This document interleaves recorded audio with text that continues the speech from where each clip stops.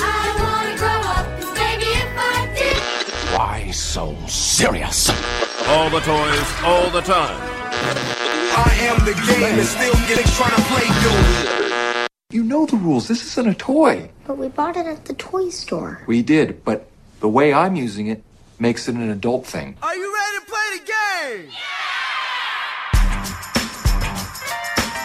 game? Welcome to the Toy Department with Matt Kolsky and Derek Madden. Yeah. It's Friday, Toy Department time. At least this Friday we're talking right now. Might not be Friday when you're listening to this. I'm Derek Madden. He's Matt Kolsky. How are you today, sir? Not bad. How are you? Not the best. Yeah. Not the best. I lost my dog yesterday. Yeah, I'm real sorry, buddy. It's just a terrible thing. Yeah, it's just a bummer. She was an awesome dog. So, but it is what it is, man. You know, things were not great for her. So I'm glad that she's in a better place now. Yeah. But you know, it's right. Today's the first day you wake up and you know you're so used to there's a bowl with food in it over in the in the corner. God. You know what I mean? Believe me, I know exactly what you mean. I got a dog who's about to turn 16 and slowing down considerably. So I'm right in the middle of the same dilemma. Yeah, happens fast. Yeah. All right. Well, we should not talk about that much more. No, let's not. We have a ton of content to talk about. So, should we start with last night's Top Chef? I think we should. Yes. I'm not trying to badmouth anyone, but good riddance. All right. So, do you want? So, I guess we should start with Stephanie, our loser. Did you watch Last Chance Kitchen? I did watch Last Chance Kitchen, so I think it's fair to say, you know how it goes on the show. I don't think we need to give a spoiler alert to say she's a double loser. She is, and like I think, and I don't know that you can always say this, but I gotta say, I feel like she was very clearly the worst chef in the group. And that includes Leah, who was eliminated last week. Just very clear. Yeah, so we didn't really talk much about Leah last week. Yeah.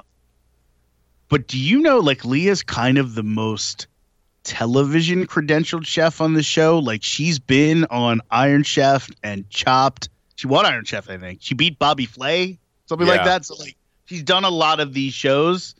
And I suspect that she just got unlucky that she got sick the first week. I think, right? I mean, that's certainly probably part of it, and just like a bad, look, anyone can make a single mistake, right? And on this show, with so many good chefs, that's all it takes. But I think you could have argued Stephanie deserved to be eliminated last week, despite how bad Leah sucked, and certainly like the other two in the bottom three this week, it didn't even seem close to me. Like, the other two made okay dishes on a day where almost everyone hit it out of the park, and that's a tough space to be. But Leah, or rather, Stephanie just didn't make a good dish. I'm almost glad that the judges were sort of, like, explained the broken rice comment. You know what I mean? That, like, sometimes it's just what you say. You got to defend your food. Totally. I suspect that Stephanie is not quite as bad a chef as sort of these first two episodes kind of make her out to be. Like, I bet if we went to that restaurant in Bismarck, I bet it's spectacular. We'd probably enjoy it. Yeah. But I don't get on this show without being capable of making incredible food. Yeah. But the level here is so high, and she just was not on it. Right. I think there is an artistry. Yes. That she just doesn't really like possess. You know what I mean? And I don't, and I don't even mean that as like, because I think that's a thing that you could get over time. I just don't think she has it right now. You know what I mean? And I think it's probably a thing that she's not super concerned with in her life.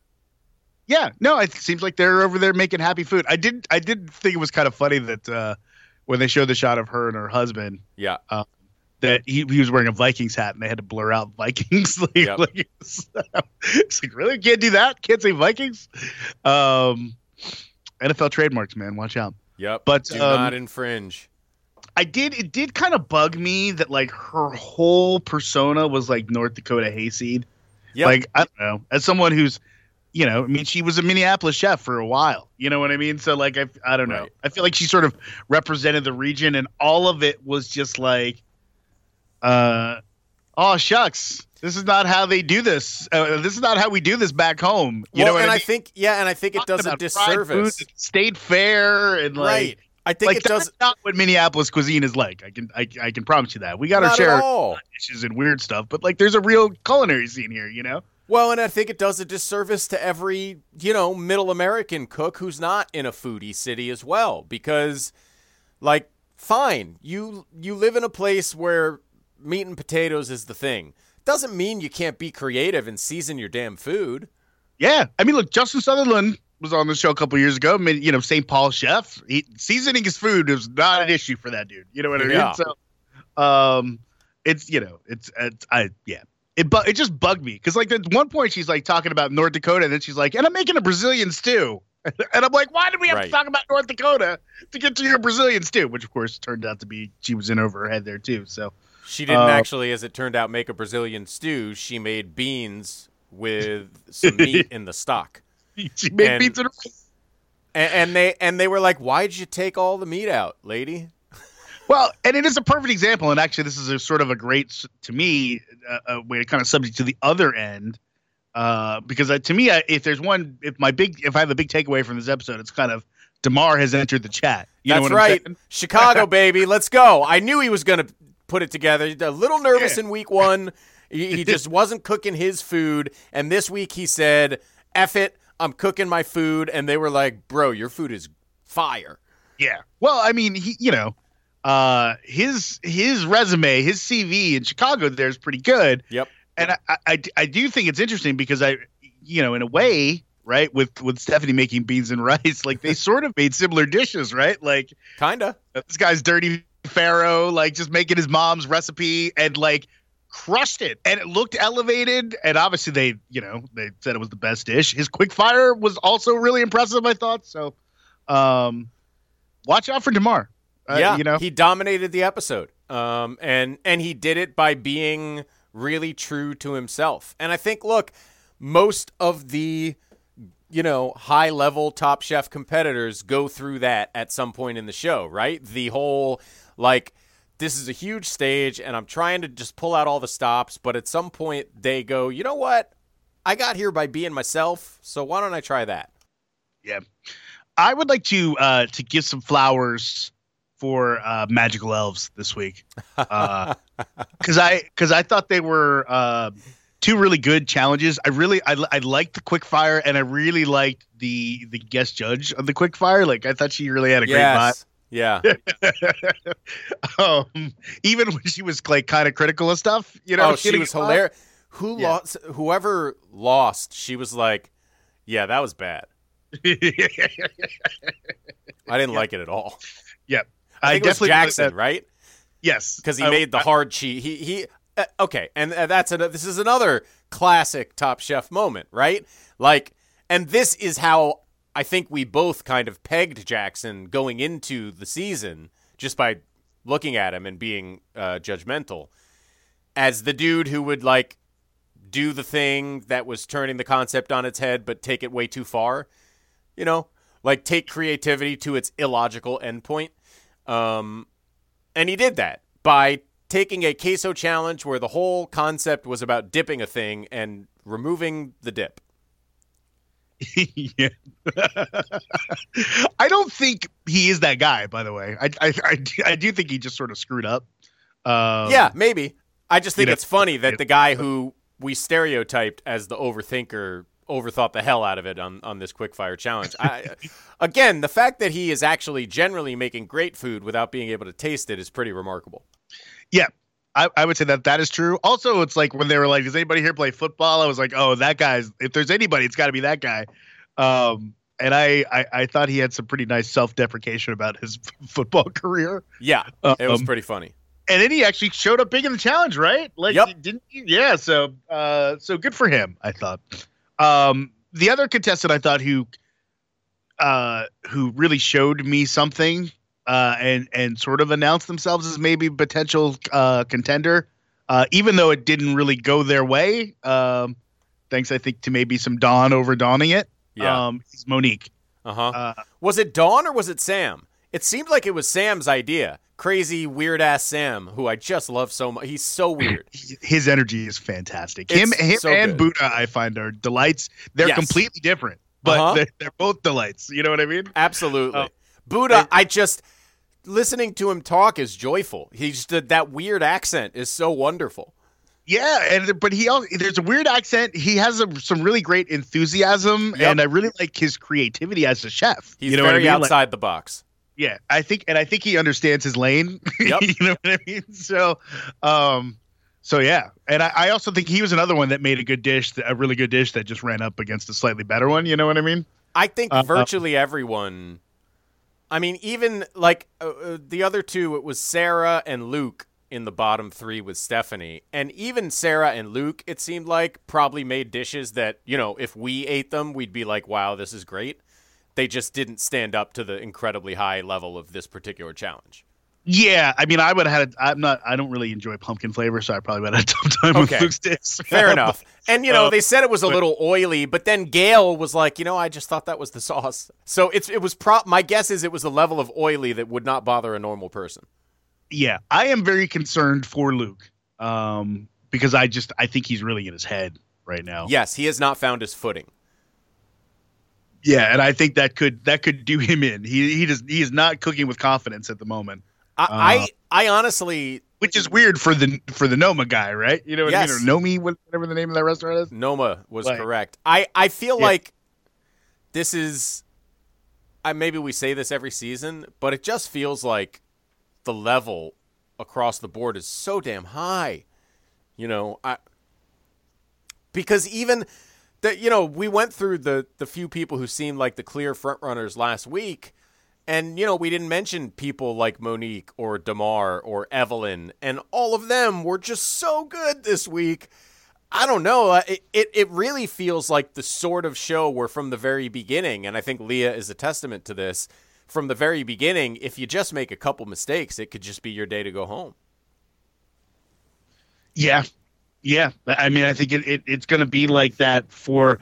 I mean, we probably have, I don't know, there's maybe a little bit more chaff, another week or two of chaff sort of that we can cut out of this, I think. Maybe, and and I guess Sarah is the most obvious sort of next person up on the block. But yeah, it's but would you be shocked shocked with Sarah if a lot of her problems might have just been situational, I think. You know what I mean? But that's what I'm saying. Like, if I had to pick someone, she's probably next, but Luke was in the bottom three, and would you be shocked if he dominated next week the way Damar did this week? Because I would not. Yeah, I could definitely see him coming back. So it's the talent level here is really, really high. It's really high. Yeah, I agree.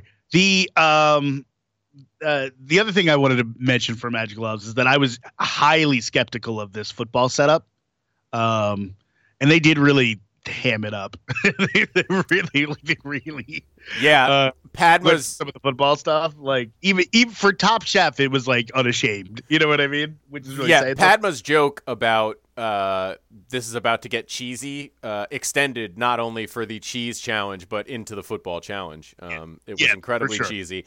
Also, her blowing the whistle and the entire judges panel being like, oh, good God, was one of my favorite moments of the show. That that stare down that they made him do. Yes. I'm like, come on, guys. Yeah.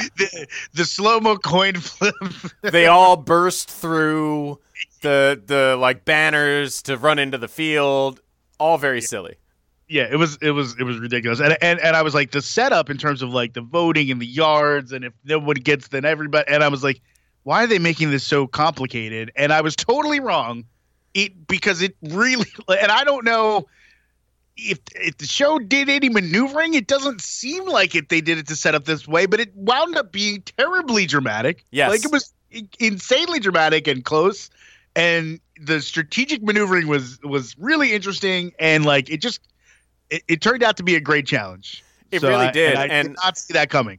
And Dawn, by the way, watching the different coaching styles was so funny Yes. because your boy, whose name I can't remember and don't care Sam? about, was like, no, the other coach. Oh, I thought his name was Sam. Oh, maybe it was.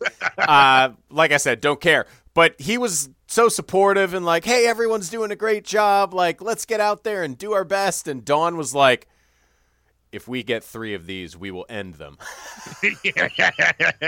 Well, yes, and to go back to your question before, like they showed Sam sort of bringing up the changing the order to the group. Yes. But afterwards, Dawn was the one saying, "That's my fault." So But- I'm assuming that she was the driving force there. I was thinking maybe she was just doing like the Phil Jackson thing. Like, I'll take the blame. I'm the head coach. You know, buck stops with me. Yeah, I suspect that came from her, but I could be wrong. Yeah, no, I mean, either way, they over-strategized, and they should have just saved their dessert for the end of the meal, as is customary.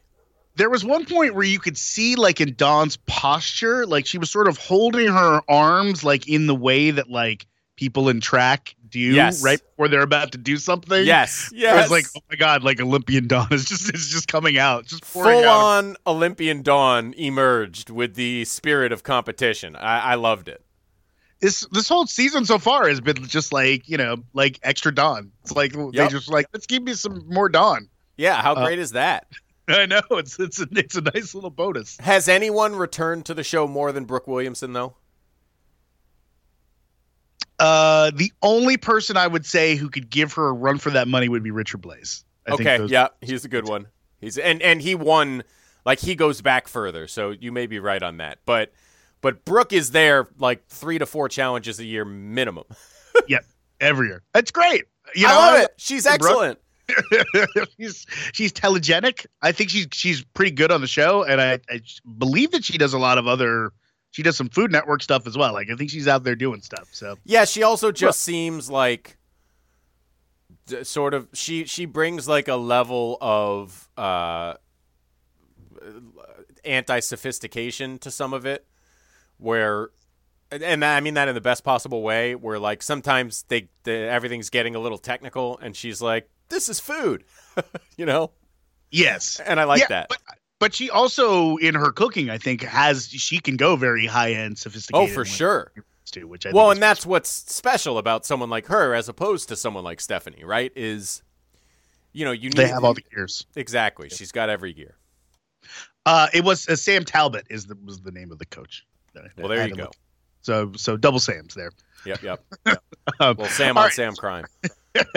So I don't know if is there anything else that we need going forward here? Do you who are you feeling like? Are you feeling like DeMar has risen to the top of the contention list now?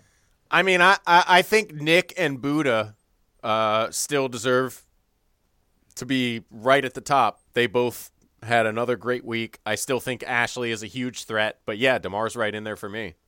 Yeah, I mean, look, DeMar was impressive this week. My money's actually still on Ashley. And that was Ashley, I think, was another subtle one where it was like, oh, I'm going to make some African dish that I have never heard of before until she Right. starts making it. And then it turns out to be awesome and homey and perfectly seasoned. Yeah.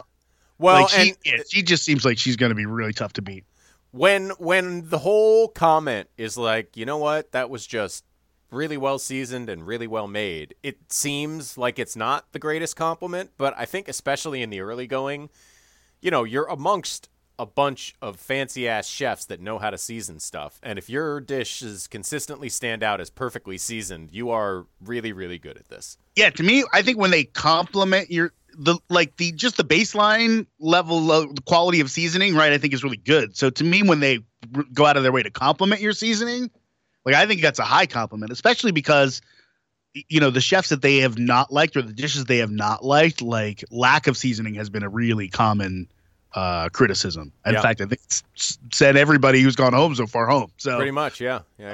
So to me, that's a really, when they say something's perfectly seasoned, especially something like a meatball, you know what Yeah. I mean? I think that's high praise. So It sure is. And that's similar praise, honestly, that Leah got on Last Chance Kitchen when her little what were they, snake bites? Popcorn rattlesnake. Yeah, the popcorn rattlesnake was perfectly seasoned, and Stephanie's alligator was not. Yeah, I suspect Leah's a pretty good cook. Yep. I think it's extremely difficult to get all the way through Last Chance Kitchen from the first spot. Yep. So I doubt we'll see her back in the competition, but I think she in it. If you do this 10 times, I think you'd see a lot better results from her in several of those. You know what I mean? 100%. And she definitely seems like she's very comfortable in the one-on-one competition format. So who knows? One more thing I noticed in this, and I'm wondering if you noticed.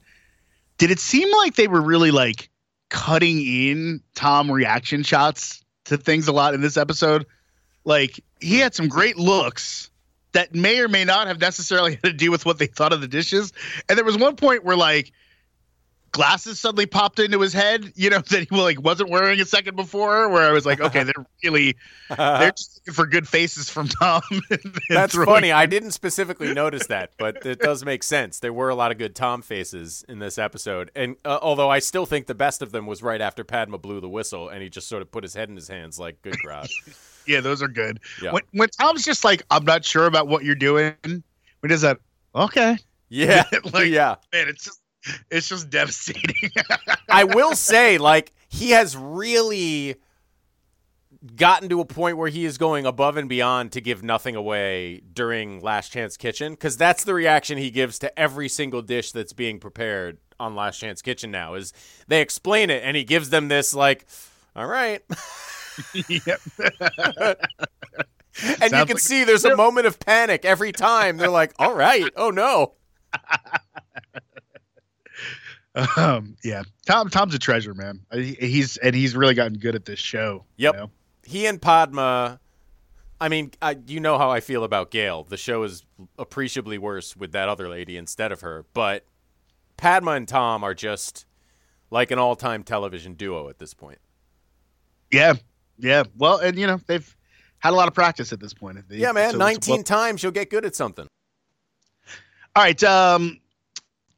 Let's switch to something that's got one episode under its belt. Winning Time. Oh, wow. On HBO. Wow. This was so good I had to talk about it on the radio.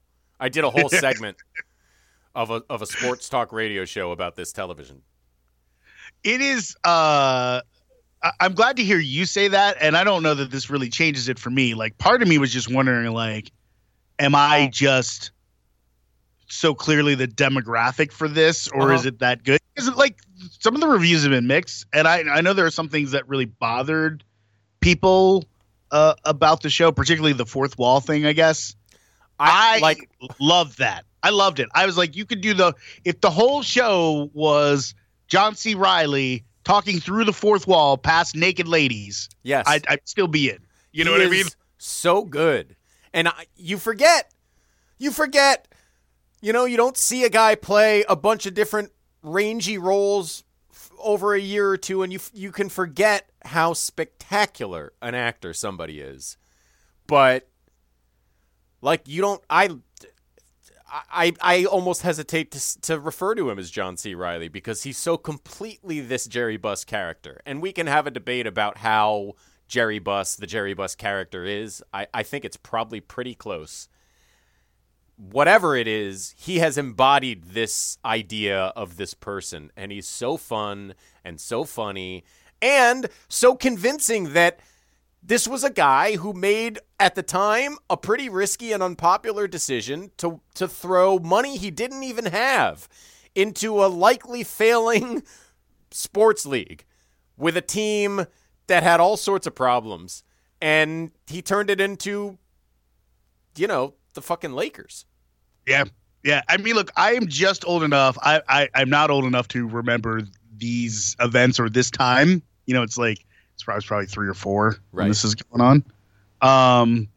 But I am old enough to remember the NBA when it just wasn't really the NBA yet, or the NBA kind of as we think of it. I'm not. I like with the finals being taped late or whatever. Yeah. You know what I mean? This is our generational difference. I am right at the point where, like, I came into real consciousness just as the NBA became the NBA, because it was Jordan.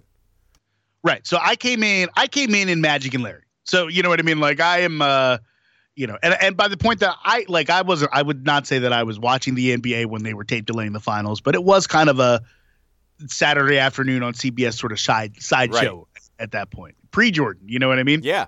And then, Magic and Larry kind of did their thing, and obviously this is what a lot of the show is going to be about. But man, it was a major risk, and I love that they're showing that. I love that we're kind of getting like this first look at sort of Jeannie and her interest in the business, what that's going to become, and I love all the McKay like stuff that they've done with the look of this show and the way that they've sort of made it look 70s. Yeah, it looks like an old porn on VHS. Yeah, yep. And a lot of the devices are a little over the top, but I love all of it. I can't get enough of this show.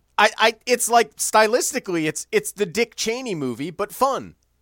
Yeah, and I think that's another huge part of it is too that it's it is so much fun. This is all fun, and you don't have to feel crappy about it. I mean, there's people do bad things, but like sure, it's what a good time. What a fun world to spend some time in. And I can't wait to see, knowing some of the stuff where the story goes. You know what I mean? Like, well, and I also want to say, like we're years from Pat Riley. You know what I mean? I know, amazing. And look, we're talking about John C. Reilly. We talked about a lot, but I think the young man playing Magic, the guy playing Kareem, the dude playing Jerry West. Again, like, I don't know how precise that is to the reality of Jerry West at that time. But I know that portrayal is in line with every single sort of quiet behind-the-scenes thing you hear about Jerry West, and also a spectacular portrayal of that character, whatever he is. Just fantastic stuff. And I got such a, joy injection from watching these sort of versions of beloved NBA characters that anyone who cares about the league knows and has an appreciation for. Like, I just thought it was great and so much fun, and I'm so excited for where it's about to go. Because like you're saying, this is going to span over a few years of action, and man, a lot happens. Yeah. That scene where it's just the shot of the hallway and you're outside of Jerry West's office, and then you see the trophy fly out. Yes. So good. And, I guess there is some dispute about whether that is capturing the real Jerry or not. But I sort of love that, like, the show sort of implies, like, well, a lot of people think Jerry was like this, but really, so. It is everything I've ever heard about Jerry West, and that includes old man Jerry West as an employee of the organization. It is exactly in line with everything I have ever heard. And, because of what I do for a living, that includes some people who were there for various parts of it. And he's certainly known as not necessarily a happy person never by happy. his own mission, right? Correct. He has talked about that. Just not a happy guy. And his career is defined fundamentally, his playing career, by two things. His entire career is completely and utterly defined by, on one hand, unbelievable, spectacular greatness. Like, if you ever want to impress yourself, just go look at Jerry West's stats. They're absurd. And guess what? His regular season stats, which are totally absurd, he was an all-star every single year of his career. He came in the league, averaged 17 points, and then never again below 20. He went to the finals again and again, and all he did was lose. Every single time. His career is inexorably defined by unbelievable greatness and unbelievable failure. And that sort of, I think, informs who he became as a person. And again, like, we'll never know exactly how much of that sort of red-ass SOB he really was, but to see the sort of rumor come to life on screen is just a delight for me. Yeah, he did win one title, by the way, as a player. Well, but obviously a ton as a general manager, right? Like, so. Yeah, no, he's been very successful as a general manager. But he got no joy out of the title as a player, if you ask him. Right. No, for sure. And I mean, it's one of those things too, where it's like like just imagine what a player would have to do now to win the Finals MVP on a losing team. Well, yeah, think Right? of what LeBron did only, in defeat, and Andre Iguodala won the damn trophy, That's what I mean, right? It's just about impossible, and he did that. He won the Finals MVP on the losing team. Yeah. So that'll give you. I think that to me is the most Jerry thing, and obviously that's a big part of this particular episode. That thing that he calls a booby prize and hates. You know what I mean? Yes. And And so it's funny because Kyrie launched a little campaign last year to try to get him off the logo. You know what I mean? I think him being on the logo is another thing I think that he kind of hates, right? So, yeah, you know. I mean, he wishes Straight he shit. had the accolades he didn't have. And by the way, if you're curious, what he did in that finals was 38 points a game, 7.5 assists, and just under 5 rebounds. He shot the ball at 49% from the field and 84% from the free throw line. That's how you win 38 a game and 7.5 with no assists. 3-point line, by the way. With no 3-point line. That's how you win Finals MVP in a loss. And by the way, they were up 3-2 in that series. They lost the last two to lose the series. And in the last game, he had 42 on 29 shots. Yeah, it's fascinating guy. I can't wait to explore more of him, and yeah, I'm really excited for where this story goes. Yep. This is going to be appointment viewing. And I think we have to say, and I say this with all due respect to the great Jackie Moon, there is absolutely no way this would have been as good with Will Ferrell as Jerry Buss. Yeah, No I mean, look, chance. What we know sort of this dispute is all McKay's side. So I don't know if that friendship really ended over this, but like, you got to say it's the right call. It's absolutely the right call. It's the right call. Yeah, that was the move, and it's Sorry, Will. Jackie Moon Will. made a real life appearance the other day. That was man. that was dope. And I talked to people who were there. He did not break character for 1 second. Every single person he encountered on the floor, in the back, like he went in the locker room and made a speech, and nobody saw Will Ferrell. Not one person in the building saw Will Ferrell that night. It was Jackie Moon from start to finish. I'm dying to know because I did see some shots of Kawhi kind of doing some warm up shoot around stuff. Like if Jackie Moon went over and tried to do with Kawhi. That's a great question. See, that's it, and this is how inscrutable Kawhi is.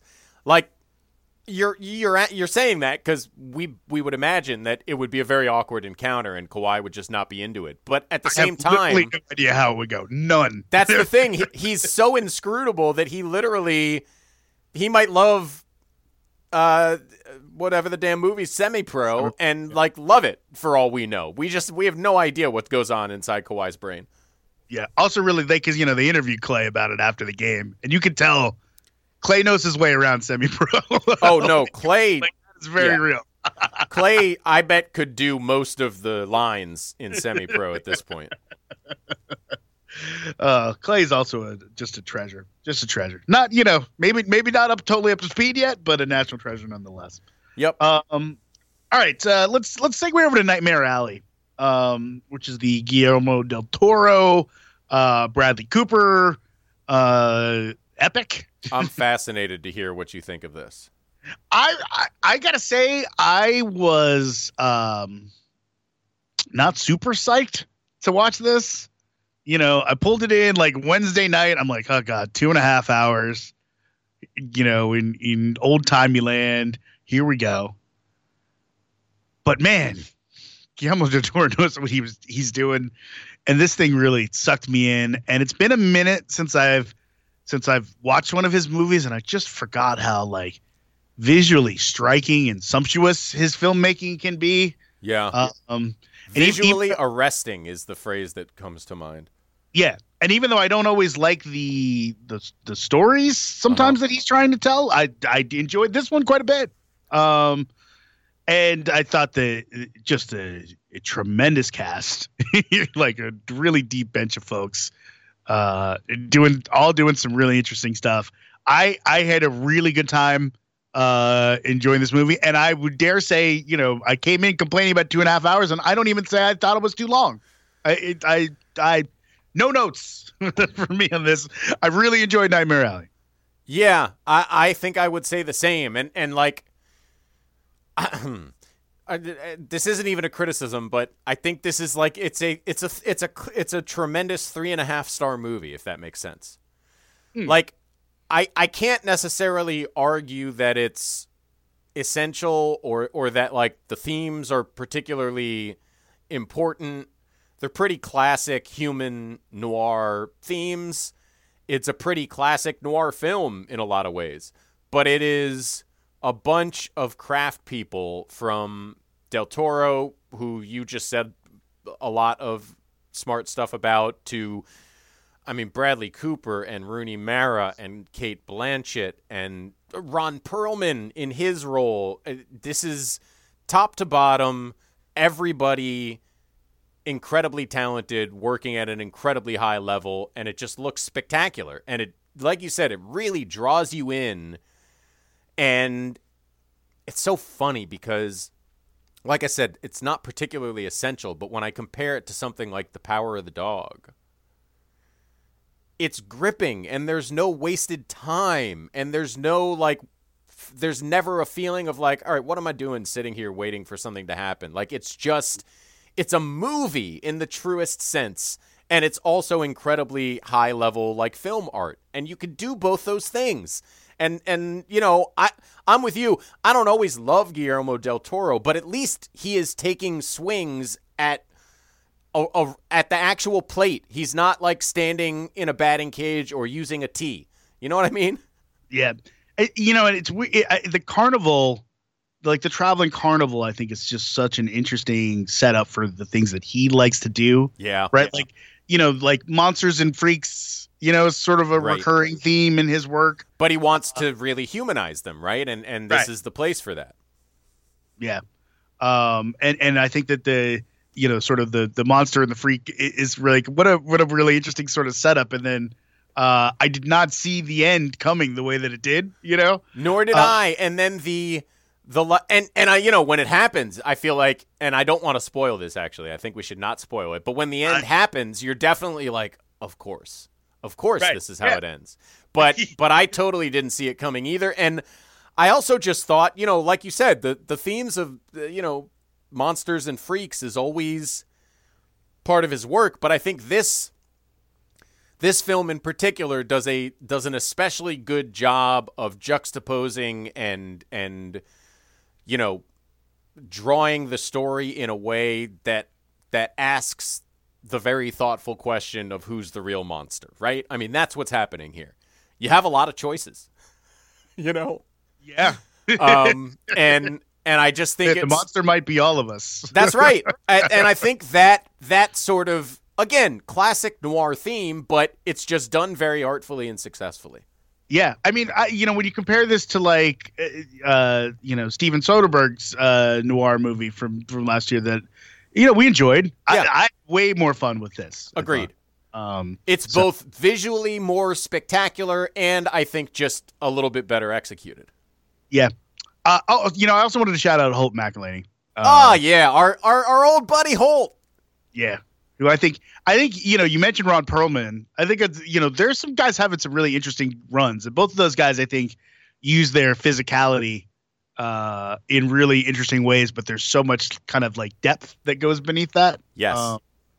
Yeah. So shout out to them. Great performances. There's that guy, who was like in Traffic that kind of shows up in this. He's in the carnival. Actor. Yeah.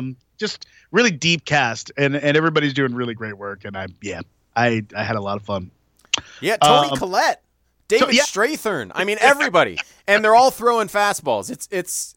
I strongly recommend this. I mean, it's an investment of both time and focus, but I really recommend it. Is there anybody doing just in terms of volume of just good work, like anybody doing more than Bradley Cooper right now? Man, you know, there's probably some people you could throw into the conversation, but he's up there. Yeah. I mean, even when the movies aren't good, he's good in them. You know what I mean? Yeah. And usually they're good. I can't think of too many lately that he's screwed up. He's making some really good choices, and I just you know, he could have easily had a pretty boy career and went for something different. And you know, we're about to see him again this week with our homework, so let's go. Oh, that's right. Yeah, I've heard he's excellent in that. By the way, so I'm excited. You know, he's also I knocked my headphones out, so I'm assuming you can still hear me. I can. But I can't hear myself. Let's talk real quick about Law and Order. You want to hear me though? Law and Order while I get myself here set up? Well, I wanted to say one more thing about Bradley Cooper, but I want you to hear it. So I'm here now. Oh, good. Bradley Cooper, did you know he is also cast and in pre-production to play Leonard Bernstein in a biopic? No, but I'll be ready for that. He is writing, directing, and starring as Leonard Bernstein in I guess maybe it's not a. Yeah, no, it's about his marriage, I guess. When's that coming out? Do we know? Nah, I mean it's pre-production now, but okay, it's a lot. Yeah, it's him and Carey Mulligan, and Jeremy Strong is also a lead. Oh, all right, I'm ready. Let's talk about Law and Order. Okay. Are you excited to have it back?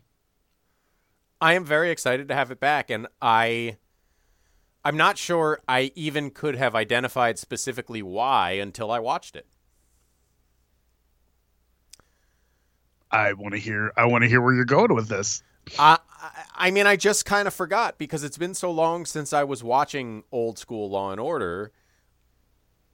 I really loved the original the most because it's the only one that's actually Law and Order.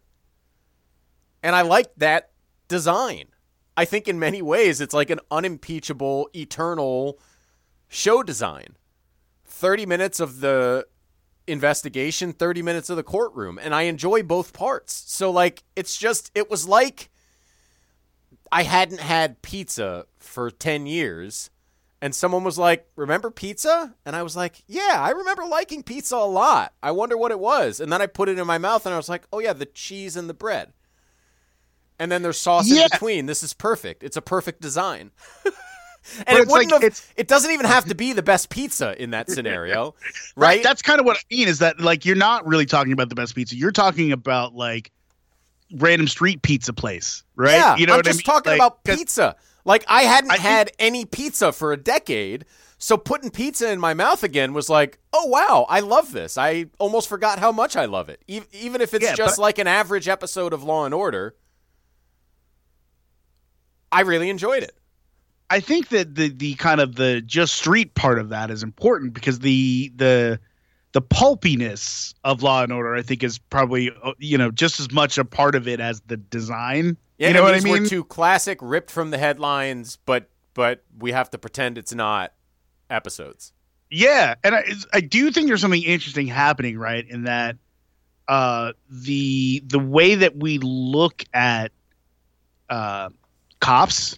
Yes. And the justice system, victims of sexual trauma. All of these things have changed a lot since the last time this show was on the air. And I do think the show understands that it has to try to address that and grapple with it. But, it's a pulpy show that's not really a vehicle for societal change. You know what I mean? So it's it struggles with that a little bit, but it's still interesting to sort of watch it struggle with that, if that makes sense. Yeah, I don't know if it's struggling with it so much as it's like wrestling with it, if that makes sense.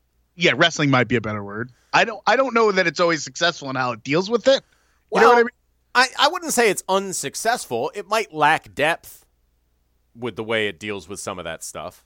Through 2 episodes. I do think we're going to see a lot more race drama on this show because it's topical and it fits the brief, Yeah, and it's certainly like the police partnership with Anthony Anderson. I've seen that guy. He's the guy from Burn Notice. Yeah. I forget. There's already been some hints of that. You know what I mean? So yeah, and I think like that. As much as that, his name is Jeffrey Donovan. As much as in one way, when you say that, there's it sounds a little hacky. I think it's also probably pretty realistic. Yeah. Yeah, no, the Jeffrey Donovan character strikes me as a very typical. I think he's Irish, supposed to be Irish. Mm-hmm. Like New York cop from Long Island. Yeah, it feels like his dad was a cop, his uncle was a cop, his younger brother is a district attorney. Like he's like he feels like that guy. Yes, 100%. And look, it's very important. I feel like for Law and Order to get a good cop pairing, like you know what I mean, like that the show needs that to work, right? And I think they have one here in this current version. I agree, and in a way, the sort of uneasiness of the partnership through 2 episodes is an interesting aspect of it. Yeah. What'd you think about seeing old ADA Ross in the first episode? Interesting. It made me acutely aware of the passage of my own mortality. I'll put it that way. Yeah. It sure did. But that was a very, very long time ago. Sure was.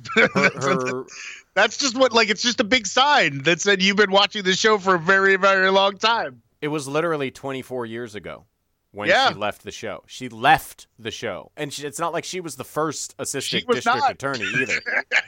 That's what I mean. Yep.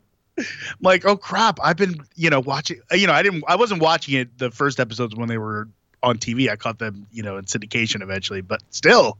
It's probably damn near 30 years I've been watching this show. Yeah. If they were going to bring back any ADA next, who would you like to see? Ooh.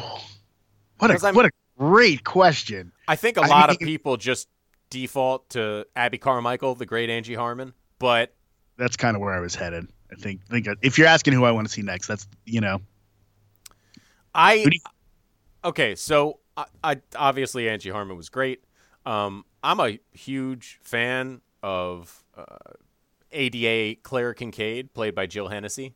Yep. I would very much enjoy that, but also I would kind of like to see Paul Robinette on this show. Wow, where is Paul Robinette? It's a great question. The last time I can remember seeing him was in Firefly.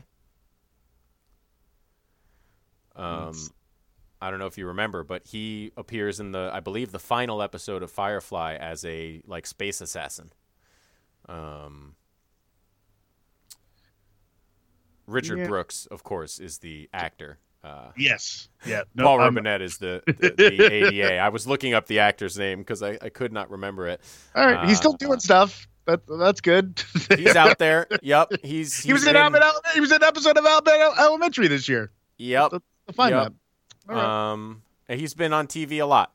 He's got a nice little television career, and I would imagine that syndication money from Law and Order has kept him pretty comfortable for a very long time. Yeah, he's just been doing a lot of things that I don't watch. Yes, correct. Yeah. Good for him. All right, I'm gonna probably watch some more Law and Order. I'll be checking this Peacock for a while. It feels like a good binge. Yeah, man. The season pass or whatever you want to call it on my DVR is set, and I'm gonna throw it on. There's gonna be a Sunday where the kids are napping, and the wife and I are like, "You want to watch 5 episodes of Law and Order in a row? Yeah, let's do it." Yeah. I feel like the boys, whatever we call the boys thing, diabolical. Yeah. It turned me into you a little bit. I turned into you a little bit on this one. I watched the first one, which is written by Seth Rogen and Evan Goldberg. I got very excited. It's sort of done in a very classic cartoon style. Yeah. And by the end of this, it was just like, I don't need to watch this as a cartoon. I'm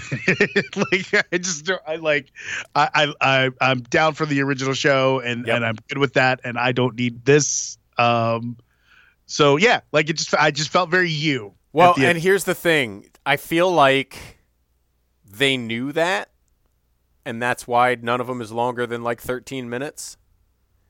And I feel like what this feels like to me is we have too many funny ideas and, crazy ideas to actually get them all in the show.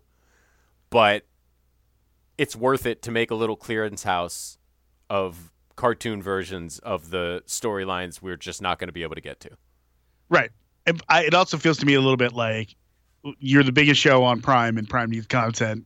Sure. Make something else for us. You know what I mean? In between seasons and whatnot. Yep. And look, I think I watched like 5 of them because, again, they're short. I just let them run. I think any one of them is mildly entertaining, and undoubtedly they know their show, right? Like the tone is right, and the insane, over the top, gross violence and comedy is all there, but it does feel remarkably unnecessary. Remarkably unnecessary is a good way to put it. Oh, all right. Like if you're sitting at home thinking, God, I'd love to watch a 12-minute cartoon based in the world of The Boys, then you're going to like this. Yeah, I'm sure that's plenty of people out there. I bet lots of people will watch it. Yeah, totally. No, it's not for me. It's certainly, again, not anything I would insist somebody watch ever. All right. That brings us to homework, right? Did we do it? I think maybe we did. That feels like we did a great job. High five. There's a lot of stuff. We could have left a lot more. We could have put a lot more stuff in the homework. But we're rolling right now with the new Apple TV series from Samuel L. Jackson, who does more than Capital One commercials. And this is the Life and Times of Ptolemy Gray. The last days of Ptolemy. Yeah, Gray. it's the opposite. It is not the life or the times. It's the last days. Well, I think we're getting into the life and the times. From no, you may be right. You may be right. But yes, look, we don't really know much about this other than it's Samuel L. Jackson playing an even older guy than Samuel L. Jackson, sort of trying to remember his life, and I'm interested. I think from what I know, he's wildly succeeding, right, at remembering his life. Like there's something that happens where he really, really remembers stuff. Yeah, you know what I mean? Basically, that's the story that I have gathered to this point. And then there's the other Apple TV show that everyone is talking about, Severance, from the mind of Ben Stiller. Yes, I've been watching this for a few weeks now, so I'm excited to hear your take on it. Yeah, and for those who don't know, the concept of this is very interesting, and I don't even want to say it because they spend about the first episode explaining it to you. Yeah, I mean, I think it's fair to say just from the name of the show that there's the very basic idea of people's home life and work life being severed, and then I think the show gets a lot more into depth than that. About what that entails and what that would be like. And I'm not going to say anything more about it until we talk next week. We are going to continue our trying to see Oscar movies bent with Licorice Pizza, which is now available to at least rent at home. And as I was telling Kolsky in the pre-show, I'm personally feeling like maybe I could actually head back to a theater nowadays. So we feel like it's fair warning to go see Licorice Pizza. Sorry, go ahead. No, that's it. We've both really wanted to see it and been afraid, so it's an exciting time. So, and yet another scene-stealing moment from Bradley Cooper, who, by the way, I had forgotten this. You know what Bradley Cooper's film debut was? His first time in a movie? It wasn't The Hangover, was it? It was not. It I was don't know. Wet Hot American Summer. That was his first film appearance. I did remember him being in that, of course. Yeah. It's a great film, but I didn't realize it was his first. Wow. Yeah, and the fact that he came back for that sequel, I think, is also pretty amazing. Yeah, shout out to him. Shout out to him. All right. The last thing we're going to watch this week is Super Pumped, which is the Joseph Gordon-Levitt, Kyle Chandler, and a few others show from the creators of Billions. It's about the battle for Uber. Yeah. It's I think it has a lot to say about our current world, and it's very interestingly cast, and we'll talk about it next week. Yeah, I'm interested in that, although I do have to say, like, I think we have full market saturation on dramatic shows about tech CEOs. Perhaps. Well, there's a lot of talk about maybe there are too many rip from the headlines shows going on these days. I can't disagree with that. I like original content. Again, like, I think that's part of why we both were so interested and entertained by Nightmare Alley. It's like, at least it's new. Yeah, it came from someone's mind. Yeah. And I can see some of that. I do think there's room for this one. And the other thing I would say is that I know you, like me, are a big fan of, Shots of San Francisco. Yes. And this one's gushing with it. Can't wait. You will definitely recognize many of the exterior shots in the show. So all right. And that's pretty much it for now. Yeah. Yeah, that and more Top Chef. Can't wait. I'll be excited to talk to you next week, bud. Bye. This game's in the Admiral refrigerator. The door's closed. The light's out. Butter's getting hard. The eggs are cooling, and the Jell-O is jiggling. So long, everybody. And do me a favor, have yourself a tremendous evening.